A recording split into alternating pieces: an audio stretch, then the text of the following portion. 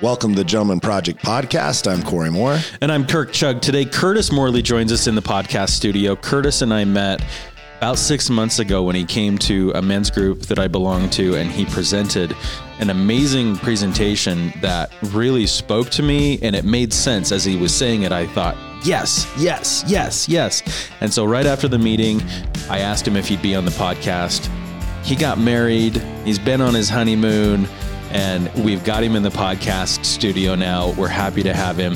He is the author of The Entrepreneur's Paradox and working on multiple other books that are on the bestsellers list, and not like the Amazon bestsellers list. These are the real bestsellers lists. The Wall Street Journal. The Wall Street Journal bestseller. He is an expert on the subject matter that he talks on. He hosts retreats and business conferences where he teaches the things that you're going to hear about today. We couldn't be more excited to have Curtis Morley with us here today. Welcome, Curtis.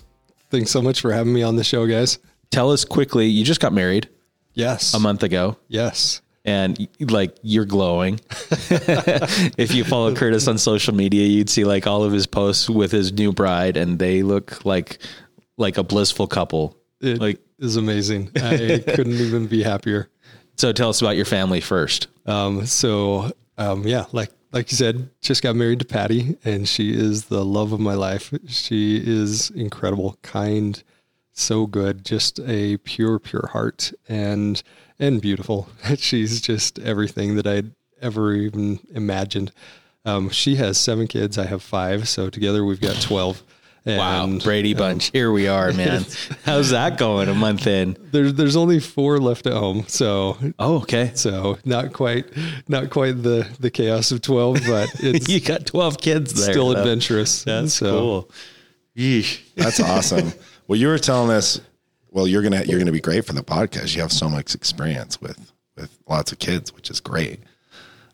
You were telling us when we started the podcast a little bit about your background. You really started as an entrepreneur, it sounds like, and then moved into teaching what we're going to talk about today and writing these books and having masterclasses. Give us a little bit about your background and how did you come to where you are today? Yeah, thanks. I did not expect to be here. I had, like you said, I've been a 5 times entrepreneur. I started multiple companies. I wrote The Entrepreneur's Paradox as I really wrote it for the 26-year-old Curtis, because I made all of the mistakes that I teach people how not to make. And some of them I made 2 or 3 times just to make sure I got it.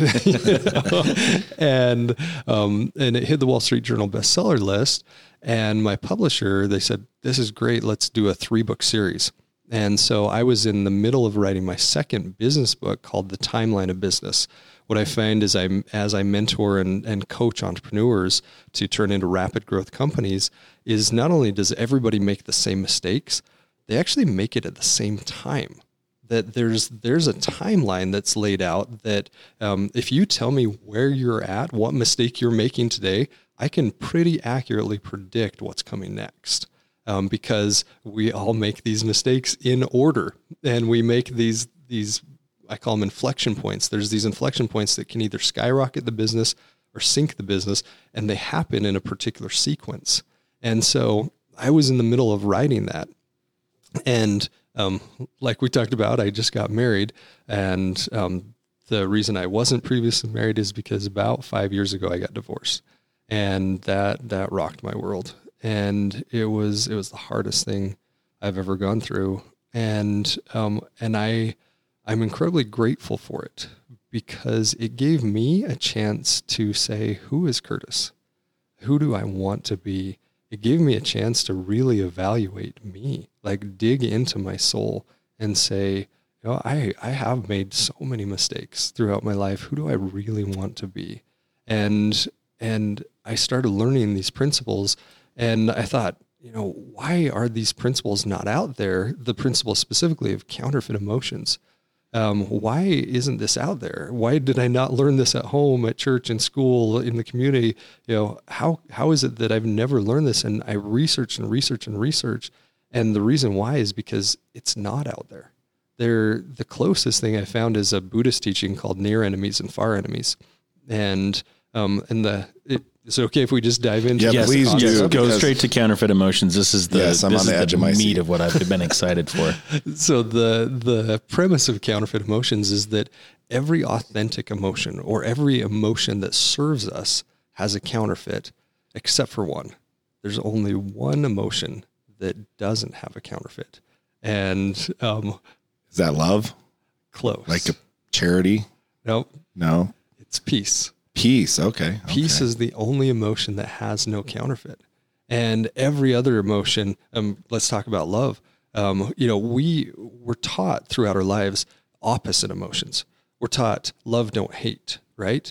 But we're not taught about that emotion that slides right up next to the original emotion, that puts on the clothing and masquerades as that emotion.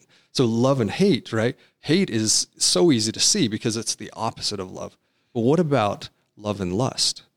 You can put your lips to someone else's lips in the spirit of giving, in the spirit of unity, in the spirit of togetherness, and you can do the exact same action in the spirit of taking or objectification, etc.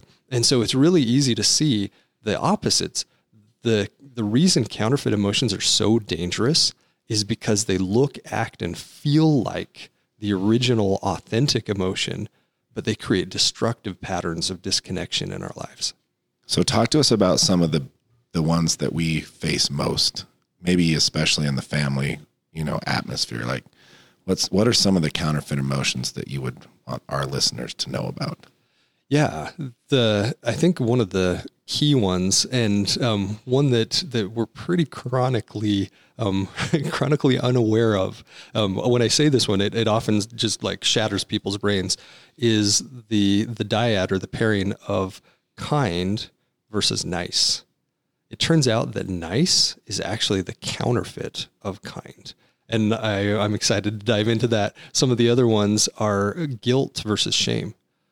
Guilt is actually a beautiful, healthy emotion. It's one of the most healthy emotions we can feel.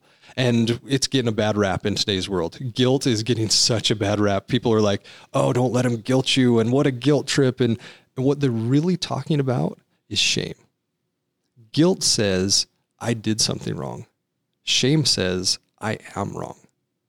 Guilt said, I made a mistake. Shame says, my whole existence is a mistake. And it's so damaging. If you look at the frequency, every emotion has a frequency.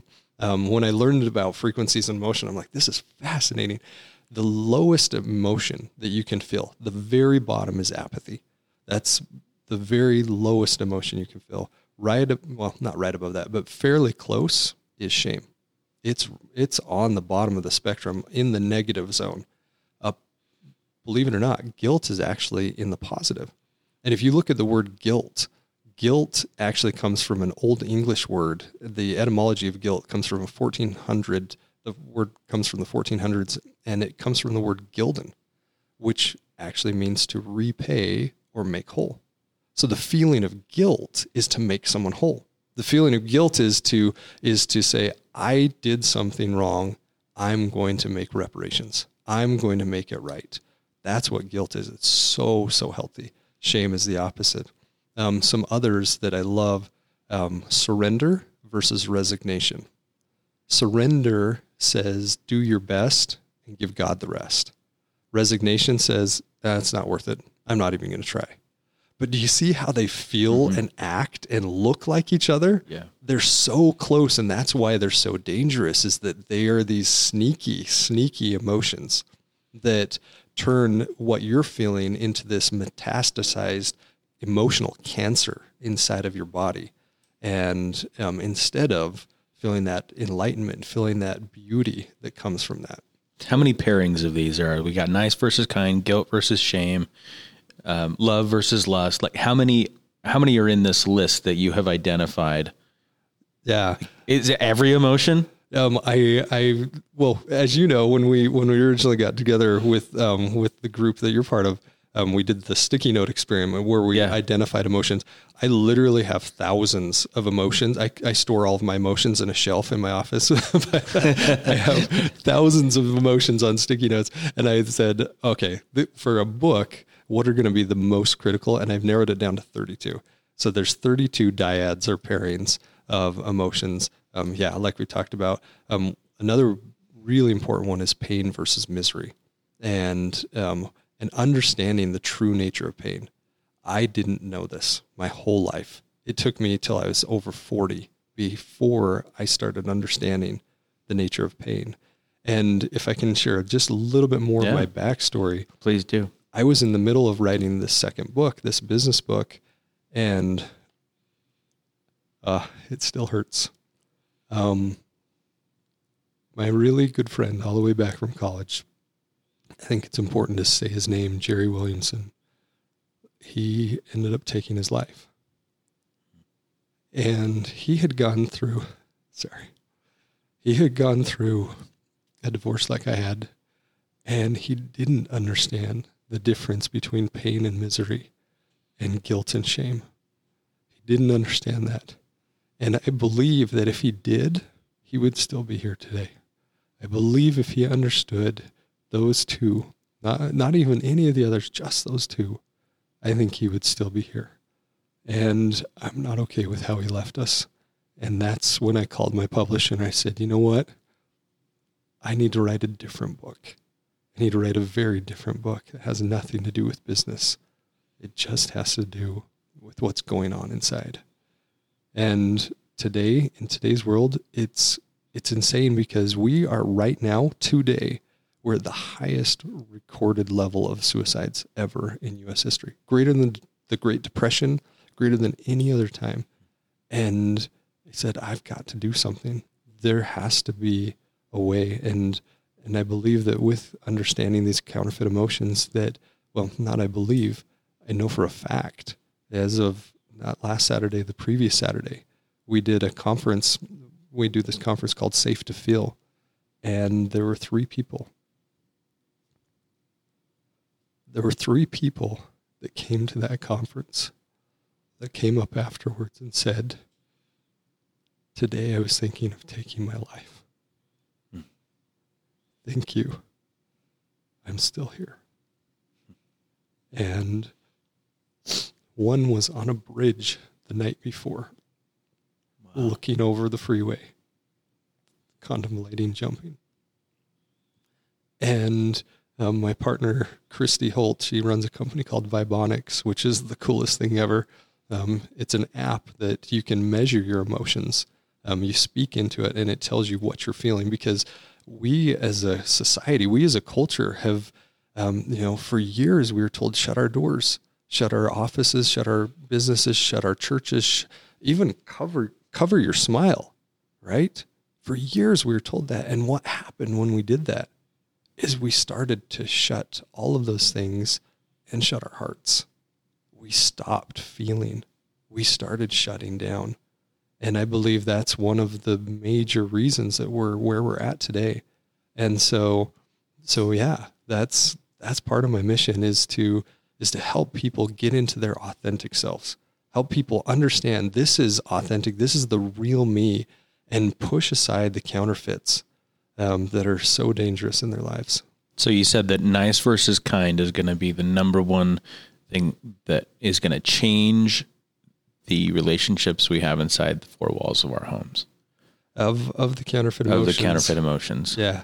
And so let's talk, can we talk a little bit more about that? Like, how do we identify that? What are the characteristics of nice and kind, and put some scenarios out there of why it's important and what we can do to make sure that we're experiencing the genuine emotion and not the counterfeit. Yeah, I'd love that. And it's so funny because all our lives we're taught to be nice. Nice. Yeah. Right? And I think it's important, even before we get into nice versus kind, is to identify the 4 criteria to know if you're feeling an authentic emotion or if you're feeling a counterfeit emotion. And there's 4 criteria. They all end in shun, so they're easy to remember. The first is connection. Does this emotion connect me?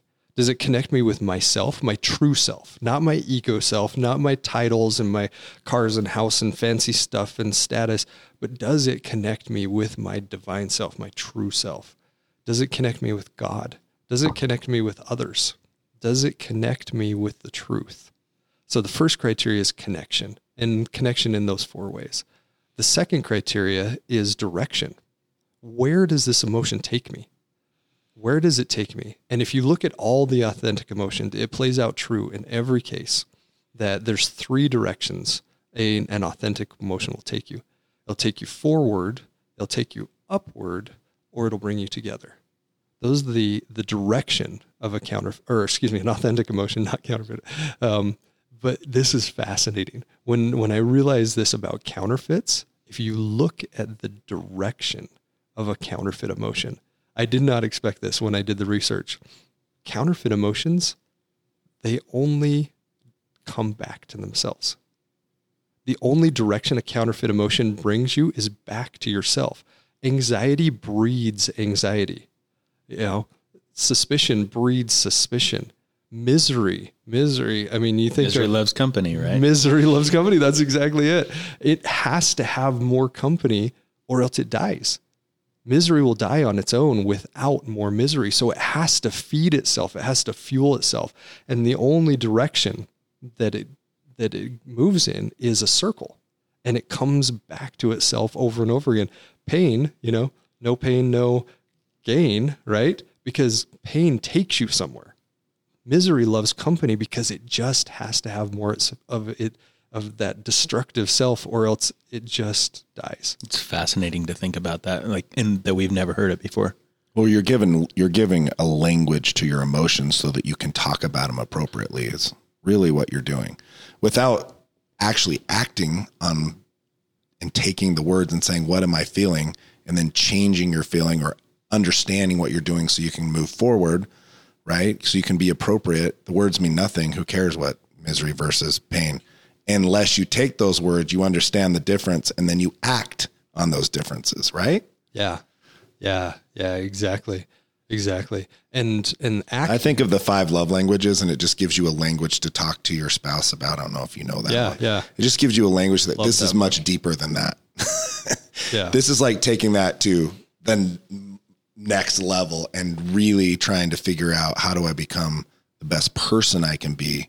It gives you a vocabulary to do that. And it kind of allows you to look inward and say, what am I doing? What am I feeling? And am I being counterfeit right now? Yeah. And if I'm being counterfeit, let's change that into a different, appropriate, positive, for lack of a better word, you can talk about this way better than I can, positive emotion that allows me to move forward, up, etc. Right?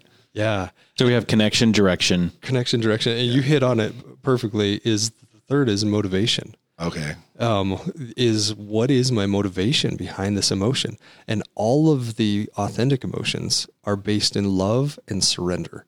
And those are 2 meta emotions, meaning that they flow through the other authentic emotions. You look at the counterfeit, the motivation behind a counterfeit emotion is fear and control. Fear and control every single time. It plays true in every one of the counterfeit emotions.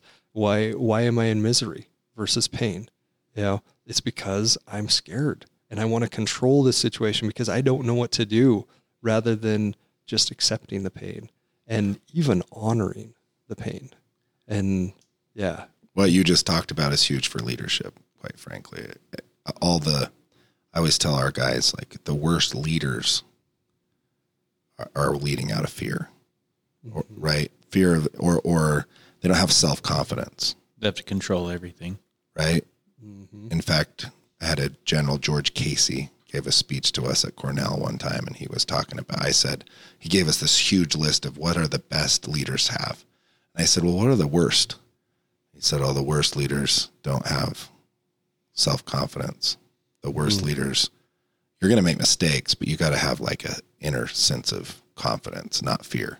Anyway, Fascinating stuff. Keep going. I'm interrupting you. But Motivation. So number 1, connection; 2, direction; 3 is motivation; and 4th is valuation. Is what does this emotion value me at?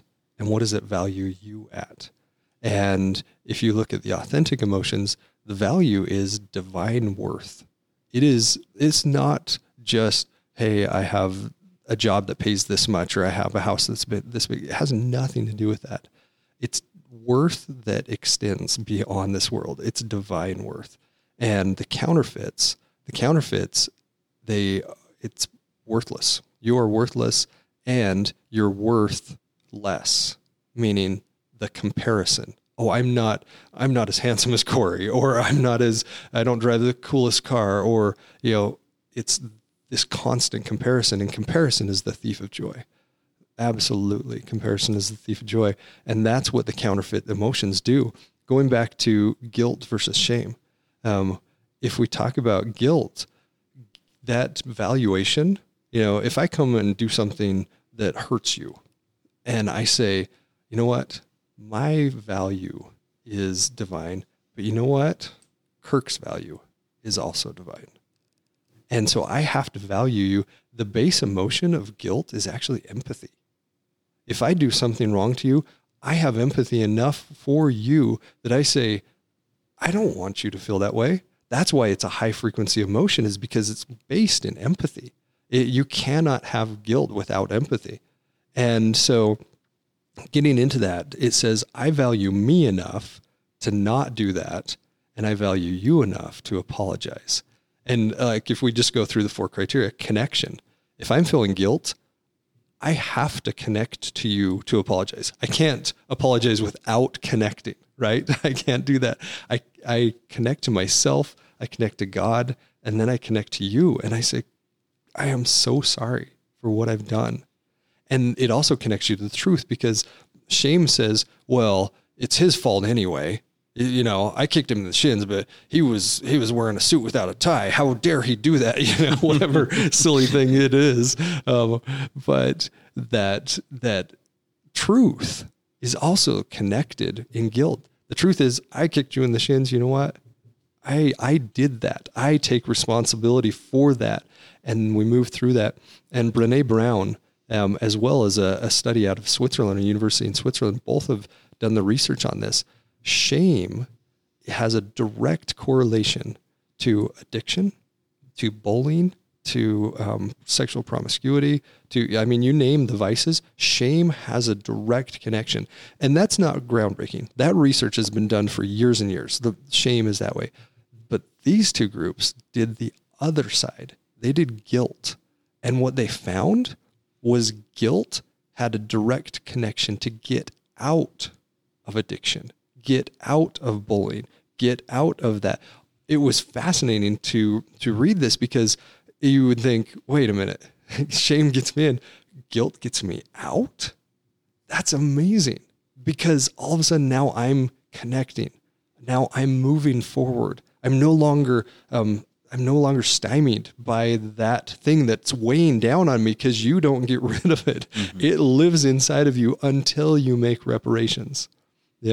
And then with the motivation, my motivation is because I love you. I'm sorry because I love you. I love me and I love you. And then the valuation says we're both of divine worth.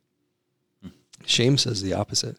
Shame says, well, anybody that doesn't wear a tie with their suits, they're jerks, and I hate them, and BMW drivers, and whatever it is. The crotchety old man. Yeah. That says you're not of worth. All the authentic emotions say, yes, you are of absolute worth. Well, I like what you said about addiction, because if you think about it, you have to be in the shame cycle. If you're in the guilt cycle, you do everything you just said. In the guilt cycle, you can get out, because you're not going to connect if you're in the same shame cycle.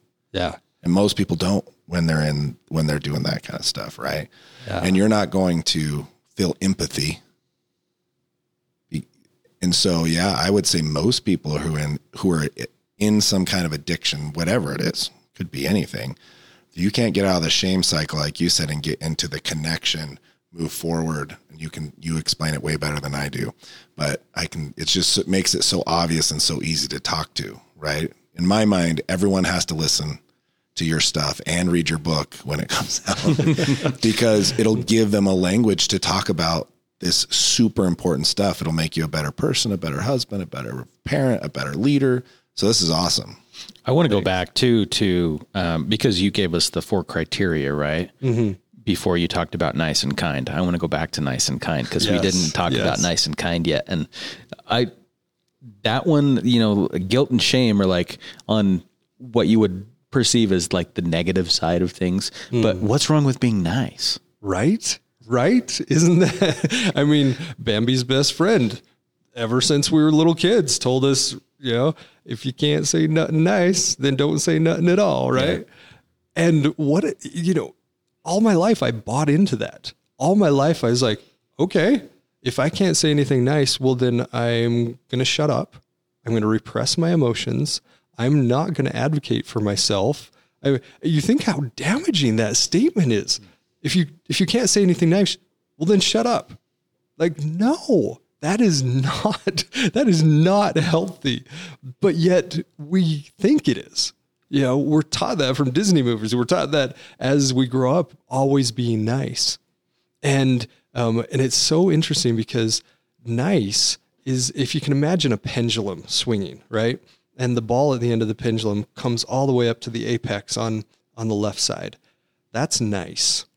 And if we try and hold that up there for so long, we keep that and we use all our effort to be nice. We put on the smile. We don't express our true feelings. We're not honest with ourselves. We're not honest with others.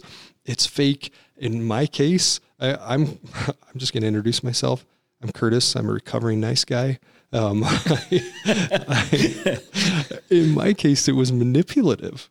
My niceness was manipulative. I was creating covert contracts with people. I'm going to do something nice for you, and guess what? You better do something nice back. I'm going to try and control your emotions with my niceness. I'm going to be so dang nice to you that you can't be mean back because I don't want that confrontation. Nice always leans out, but it does it with a smile. You know, you got this great big smile. Hey, way over there. Hey, you over there.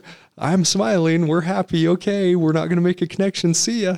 You know, you think of the used car salesman. How nice are they? Small talk. Yeah. Yeah. It's all surface. It's small talk. It's, you know, if you would ask anybody 10 years ago, who is Curtis? They'd be like, oh, he is the nicest guy you will ever meet. I don't want to be nice anymore. I am choosing not to be nice. I'm choosing to be kind, because with that ball that is hung up in that pendulum and we're keeping all that effort, well, as soon as we don't have any more effort to keep that nice up there, what happens? It swings all the way to the other side. The opposite of nice is mean. And now that pendulum swung, and you know, you hear about people breaking or cracking, or, you know, this super nice guy, and all of a sudden now he yelled, and oh, wait a minute, I thought he was a nice guy.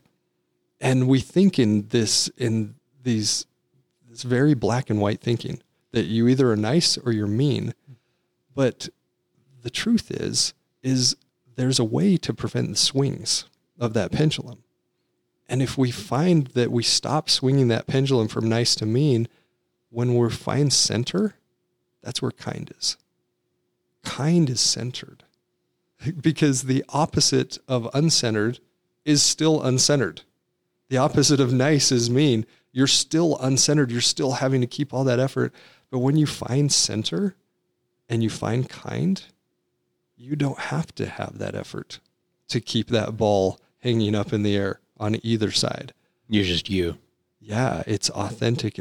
It's real. It's who you really are, and you don't have to try and put on this persona of the nice guy. Translate this to parenthood and time with your spouse. Yeah. So one thing that nice guys, nice girls are chronic with is not leaning in, not having hard conversations. Nice says, I don't want to rock the boat. I'm going to appease you. I'm going to be the doormat. I'm not going to share my feelings. I'm not going to advocate for me. And I'm especially not going to share feedback with you that might upset you, because I'm nice translated to, I don't have the courage right now to do this. Kind says, I'm going to have a hard conversation with you in love. It's going to be an absolutely in love, but it's going to be a hard conversation. And we talked a little bit about the masterclasses, I do a 21-day transformative masterclass where at the end of the masterclass, we have what's called the big kind conversation. And previously, before I learned the model, there's a 5-step model of how to go from the counterfeit into the authentic of nice versus kind. And in each of the dyads, each of the pairings have their own model. So a different model for each one. In nice versus kind, the first step is to know your boundaries. And there's on the website, there's a nice type assessment. You can actually figure out what type of nice you are. How nice are you? Yeah, exactly. What kind of nice are you? Are you the people pleaser? Are you boundaryless? Are you the doormat? You can find out what flavor of nice you are. And the first criteria in the model of how to get out of being nice and into kind is know your boundaries. And it's fascinating. I've done this exercise multiple times. I'll go into a room and I'll ask, dozens, hundreds of people, who can tell me one of their boundaries? And I did an event with about 30 people the other day. One person raised their hand. One person raised their hand. I'm like, great. What's one of your boundaries? He's like, well, only one really. I'm like, okay, what's that? I won't do drugs. I'm like, awesome. You got that in junior high, right? The egg on the frying pan, don't do drugs. Right on. Yeah. What are some of your other boundaries? It's so rare to find someone that actually understands their boundaries. It's so rare. And we're not taught this. When we're growing up, we're not taught what is a boundary. A boundary is something that says, this is where I stop and you start. This is, you think of the boundaries of the United States. We have our borders, we have our boundaries. And understanding my identity, my individuation, understanding who I am, and knowing the boundaries of what I will and will not do are so important. To give an example of what a healthy boundary is, one of my boundaries now, again, I'm a recovering nice guy, did not have this boundary in the past. One of my boundaries now is that I won't engage in destructive conversation. I won't. I refuse to do it. And so understanding that that's a boundary of mine is so healthy for me, but it's also healthy for others, because truly we train people how to treat us. And if we're constantly nice, remember the direction, how it spins back to ourselves. We have to keep being nice to have that persona. If we don't keep that placating behavior, we don't get to be perceived as nice. And so really understanding boundaries is so critical. And one thing that's important to know about boundaries is you cannot set a boundary for someone else. This is absolute human nature. Like, if you do this, then I'm doing this. That's trying to say, like, hey, Canada, we really want Calgary. We're just going to swoop up here and now it's part of the United States. That would cause a war, right? You can't do that. You can only set a boundary for you. And so going back to the boundary of destructive conversations, I won't have a conversation that's destructive. So if it starts to get to that, if there's name calling or raised voices or manipulation or anything like that, I'll call it out and I'll say, hey, I can tell that this conversation is not going to help our relationship. And so until it can, I'm going to need to excuse myself. Notice I didn't say, you need to shut up. You need to be quiet. I'm making a choice for me. My choice is not to engage. And so that's the first one is boundaries. The second one is listen and validate. And this one, it is so hard to do.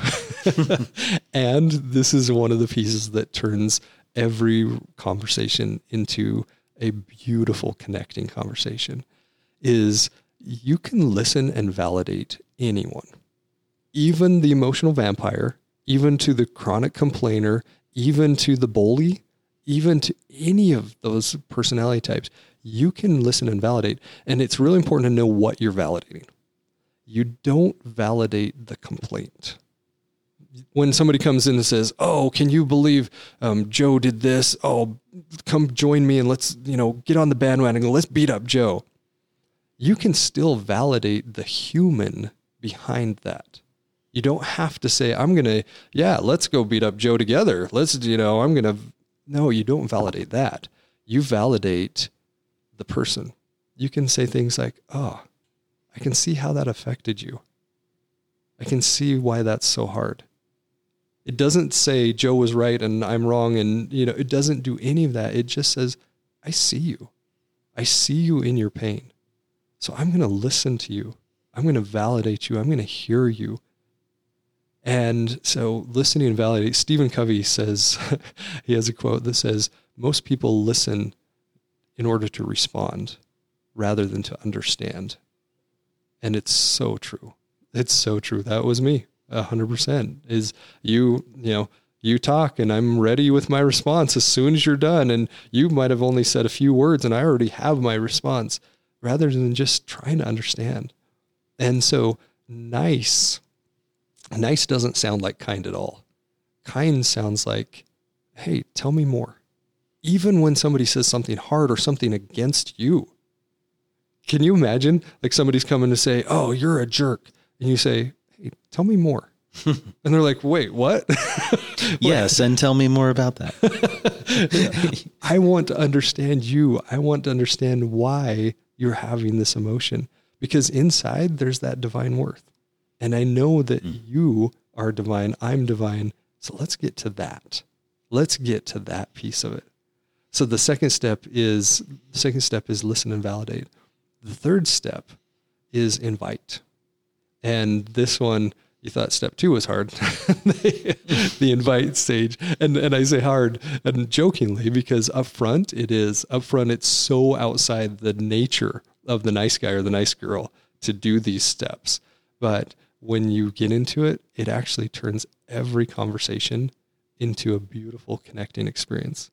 Like I used to, I've been an entrepreneur. I would have these hard conversations and I'm going to put some titles on it, hard, nasty conversations, and I would just have this pit in my stomach. Like, you wouldn't know that from the outside. You think, oh, he's got his composure and he's all put together, all that. Inside, I'm just tied up in knots and I'm just thinking, oh, this is another one of those conversations. Now I'm excited about these conversations because I know every single one is going to be a connecting conversations. It's going to be a big, kind conversation instead of a big, nasty kind conversation. And I'm truly excited because I know at the very least, the very bottom, that they are going to know that I heard them, that I saw them, that I understood who they were. And I'm going to dig. I'm going to say, tell me more. I'm going to say, I want to hear more about that. I want to understand you. Dig deeper. I'm going to say things like that they're going to be like, oh, you actually want to hear me. How cool is that? Pretty hard to fight with somebody like that. Yeah. And I use this analogy. This is super fun, of the boxing ring. You walk into the building, right? And there's a boxing ring there. And the person has the gloves on. They've got their belt, their shorts, they're ready to go. And they just taunt you. They're like, get in the ring with me. Get in the ring, put your gloves on. And it's so easy to slide between the ropes and go toe to toe. And here's my argument, boom. Here's your argument, boom. And punch, punch, punch. And there's a better way. And that way is to invite them out of the ring. Where they're trying to get you into the ring, you invite them out of the ring. And even though I'm horrible at yoga, I imagine like, here's the boxing ring and over here is the yoga studio, right? This place of peace, of growth, of abundance, of health. And instead of saying, yeah, I'm going to jump in and I'm going to toe for toe, punch for punch, argue with you, I'm going to invite you into a place of safety and peace and health. And I'm going to stay here. And step 4 is surrender. So I'm going to invite you out of the ring. And step 4 says surrender. I don't get to make your choices for you. I don't get to own your emotions. I don't get to do any of that. I get to invite you. And if you accept that, wonderful. We're both going to be now in that space. We're both going to be in that space of health and safety and peace. And it's the coolest thing because you can do this with anyone, any personality type, even that dominant bully personality. You can do any of this. The final step is repeat or release. So again, the steps are: number 1, know your boundaries. Number 2 is listen and validate. Number 3 is invite. So invite them into a space. Give us the how on the invite. Yeah, thank you. We didn't go into that. Thanks. So the how is there's 3 steps in the invite. One is, I'm going to invite you into the conversation. So saying things like, would it be okay if we talked about this? Or would it be okay if we connected around this? So notice I'm asking permission from that person. And if they say yes, then start having that conversation, listening and validating every step of the way. And once they know that you hear them, that you see them, that you love them, that's when you invite. Not before, and not after you've gone into the boxing ring. Definitely don't do it then. You're going to have no luck. If you are in the boxing ring and you make an invitation, they're going to be like, punch the nose, uppercut. And so, but once they know they're seen, they're heard, then you can go into that and you can say, okay, now that you've accepted the invitation into the conversation, now I'm going to invite you into a healthy behavior. And a really good analogy, I was sharing this with a friend, this principle. I also do running clinics. I love to run. It's a passion of mine. And I do these clinics to teach people how to run properly. You think, well, you just put one foot in front of the other, right? And but there's dynamics that make it so much easier to run faster with less effort. It's incredible. So I live down in Utah County, and we're on the Murdoch Canal Trail, this beautiful running trail. And we just did this running clinic. My friend is running by me, and I'm evaluating her form and all the different pieces. And coming the other way was this heavyset guy with the worst running form I've ever seen in my life. Like horrible running form. And you know, the cartoon movies where the giant is lumbering back and forth from side to side. And he's just like, I thought for sure the closer we approached that his kneecaps were going to explode and we're going to be pelted with patella shrapnel, and he, as he's running up to us and we're running up to him, my friend looks over and she goes, "So, going to be nice? We're going to be kind." and I'm like, yep. Okay, here we go. And you think about what would nice do, right? Nice would see this guy that's literally damaging his body. You see this amazingly damaging behavior and maybe habit that he's involved in. What would nice do? Just say hi. A wave and keep going. Yeah, big smile, wave. Hey, have a great day. Great run. See ya. And zip on by. That's nice. That's like the epitome of nice. I see that you're hurting yourself right now. I don't have the courage or I don't care enough about you to actually stop and have that hard conversation with you. And kind says, you know what? I'm going to invite you into this space of safety and peace and growth. And then I'm going to surrender. Step 4 is surrender. I'm going to surrender whatever you choose to do with that. And so I did. He was wearing this shirt that said Timpanogos half marathon. And in my mind, I'm thinking, you ran 13 miles in like this? Like, how is that even possible? And so I had run that same half marathon and I'm like, hey, did you run that? And he stops and he bends over, hands on his knees. He's like, oh, and just breathing heavy. And I could see the visible relief on his face. He's like, thank heavens. Somebody talked to me. Yeah. He's like, whew, I'm so glad. And I started listening to him and validating him as a human. Not validating his running behavior, but validating him as a human and his effort and the goodness inside of him. And it was so funny because as I'm right about to make the invitation to a healthier way, my friend goes, hey, listen, he does running clinics. You want one? Did the invitation for you. Yeah. And I was like 2 seconds away. He's a super nice guy. And so this guy's name was Andrew. He was going to go to medical school the next day in Chicago. He was going to get on a flight. And he looks up from his, bent knee position, and he looks up and he goes, you would do that for me? And I said, yeah, we could just do a little mini clinic right here on the trail. Take 10, 15 minutes. It's usually 45, but let's just do a little quick one right here. And we did. And he accepted that invitation. I said, would you like that? And he said, yeah. And he goes, nobody has ever taught me how to run. Nobody has ever told me how destructive the way I've been running is. Kind steps into that space, makes the invitation, and invites that person in. Nice, smile and wave. And hey, remember that one guy that one time that, yeah, that's nice. But then also surrenders too, because I think a lot of people struggle with, well, I did everything I could, and they have to help themselves at some point. Yes. And you think that, well, maybe I did it wrong because they're not accepting my invitation.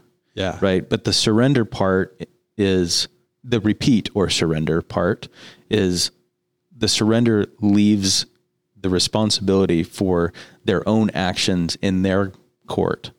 And then you are okay with whatever decision they make because you did your part. Right. Exactly. I'm so glad you brought that up, because once I made the invitation, hey, would you like to do a little mini run clinic? It was no longer mine. I gave him the gift of an invitation. You think you don't take gifts back. You don't say, here's this gift, and now I'm taking it back. Here's your invitation. It's yours. You get to do with it whatever you want. You can punch me in the nose and say, you call me fat and keep running, or you can say, yeah, I would like to step into that space with you. And the key is that you do surrender that, and then you repeat or release. So the repeat part is if somebody isn't in the space, if they're not ready for that invitation, even after you've validated them and said, this is, I see you. If they're still not in that space, then you repeat it. You come back to it. You repeat it. And if after a certain number of times you see that that person is not going to accept that invitation, then you need to release.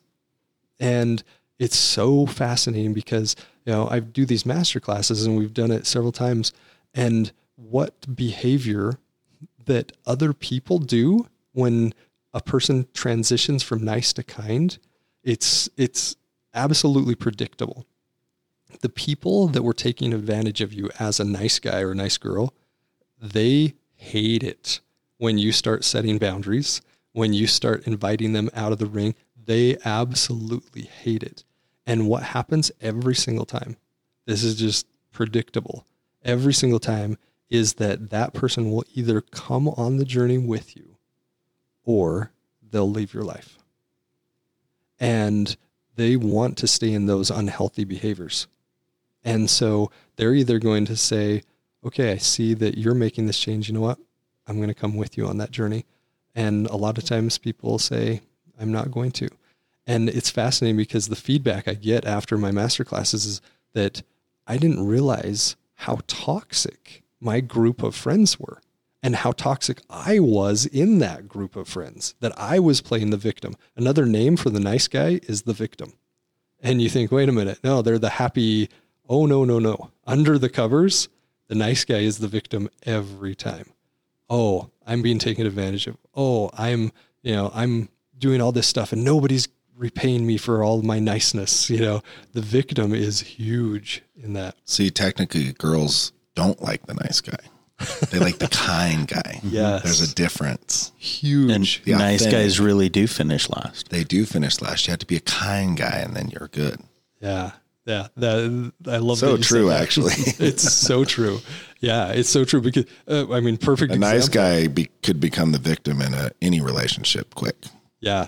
And they do. And they're like, well, how are all these women getting they're hooking up with these jerks and they're connecting with these, and they go into that victim statement of, I'm so nice. Why aren't they? No. Stop being nice. We're not talking about being mean. Girls No. shouldn't go out with the mean guy, but they should find the kind guy. Yeah. That's good. Exactly. And this topic is like, I think I could sit here for hours and talk to you about this. If people want more of this topic and they want to explore the different counterfeit emotions, the 32 core ones that you have identified. Mm-hmm. Because like, walk us through like real short. I'll tell what I remember of the exercise that we went through. Like, we wrote down every good emotion that we could think of on a sticky note. Yeah. Right. Every positive emotion. Mm-hmm. And then we wrote down every negative emotion, and then we stuck them on the wall. Yeah. And there was like, what, maybe 10 or 12 of us there. Yeah. Yeah. And the whole wall was covered in stuff. Well, there were only so many emotions that we could come up with. And now you've got thousands and thousands of these sticky notes, and you keep them and catalog them as like, oh, that might be a new emotion. And then you study that emotion. Yeah. Yeah. So if they want more of these like 32 core emotions, because we've only touched on guilt, shame, nice, kind. That was really the two that we covered today in almost an hour. Oh, wow. Time flies. Look at that. Holy cow. I know it doesn't feel, it feels like it's been about 15, 20 minutes. How do they check in? Like, have you got a website? Where did they buy the book? You're working on the Counterfeit Emotion book right now. It's still being written, right? Yeah. Yep. So how can they check in with Curtis Morley? How can they get more of this content? Maybe we need to just have you back on the podcast like multiple times, and we can just be like, we're going to tackle 2 more emotions today. Let's do it. Let's do it. How do they do that? Yeah. The best way is to go to counterfeitemotions.com, and you can sign up for the masterclasses as well. We're doing a conference called Safe to Feel, and it's specifically targeted at youth and young adults and their parents. And that's going to be January 20th at Utah Valley University. So it's free. It's completely free for teens and young adults. It's $20 for parents. We've got some amazing speakers lined up. It's going to be incredible. So yeah, for sure, Safe to Feel conference. The Facebook group is where we're most active. So if you go to Facebook and look up Counterfeit Emotions, you'll see the Counterfeit Emotions logo. It's a blue and black logo. And yeah, that's where you can really get involved. But yeah, to make these transformative changes, because we're creatures of habit, and we've developed habits over years and years, our entire lifetime. The best thing that anyone could do is to join one of the masterclasses. Our next masterclass is going to be belonging versus fitting in, and that'll be November 29th. And so, yeah, that'd be good for every teen in the world. I wish we had more time. I want to tackle that one today, because I think so many of our teens deal with that, like the epidemic of loneliness. Yes. That a lot of I think a lot of adults feel, but so many of our kids feel like they just want to fit in, right? Yeah. And we say that, and that just rolls right off our tongue. Well, I just want to fit in, right? But what's the difference between fitting in and belonging? In just a couple sentences. Belonging requires you to be your authentic self. Fitting in requires you to be just like everyone else. There you go. Oh, he's so precise. I told you he was articulate. Yeah, very good. At making his point. And anyone who studies this is going to be better at living their life, whatever they're doing. So I'm excited. I'm excited to go check out the master classes. I'm super excited for the book. Thanks. Do you have an ETA on the book? I actually was going to publish it earlier. It was planned to be published earlier, and I decided to take more of a Stephen Covey or an Adam Grant approach with their books and like Atomic Habits. And I'm going to actually be testing each one of these dyads in outside of my research. So research is one thing, my own experience is another thing, but then testing it as we do these masterclasses to see how it plays out in the real world and fine tuning. So right now, the book is just in that phase of cool. testing, and we'll probably launch it in May, either next year or the following year, just because that's Suicide Awareness Month. And so we want to make sure that we help as many people as we can. Do you do anything for companies? Like, do you come in and speak to companies, outside of the master classes? Yeah, I do. Actually, it's funny you asked that. I was having a conversation with the CEO of $1 billion company the other day, And we were talking about nice versus kind. He's like, Curtis, where were you last week? I just had all of my executives in the boardroom saying, stop being nice. You guys, we have to stop being nice. Nice is indirect. Nice beats around the bush. Nice is destructive to a company. Kind has beautiful, hard conversations that are done in love and done with power and courage, because that's where the company needs to go. And so the answer to that is yes. Often I get with different companies and do mentoring and coaching that way. Awesome. At the end of the podcast, we ask everyone the same question, which is, what does it mean to you to be a gentleman? So maybe you could give us your off the cuff answer to that. To be a gentleman would definitely be to be kind. That's kind of what I was hoping you were going to say. The shortest, but perfect answer, because we pretty much talked about it the whole podcast. Yes. And I'm like, yeah, we've touched on that, but we didn't ask the question. So thanks for intervening. This is probably one of my favorite answers, because we did talk about it the whole podcast. Yeah. But it is a really good example of what a gentleman is. As the hard conversations just isn't kind, right? In fact, this is one of my favorite ways to think about a gentleman would be the way that Curtis explains being kind. Because you actually care about people. You're being a gentleman. Yeah, you're being bold in love. You're kind to people. You're not a jerk in any way, shape, or form. But you're not going to fake it either. Yeah. And to me, that really sits well with me as it relates to being a gentleman. So thank you, Curtis. Appreciate that. You're welcome. Thank you. What a cool subject matter. Something that we have not talked about on the podcast. Thank you for joining us. We're entering our 4th year of the podcast. Did that blow anybody else's mind but mine? It's awesome. Very cool of you to stick with us. I know a lot of you listen to every episode that there is and look forward to our releases. We appreciate you sticking with us. We would love it if you could go over to iTunes and drop us a rating and a review. That helps the algorithm, where people find a good quality podcast that they can kind of check into and listen to on a regular basis. That's what you could do for us.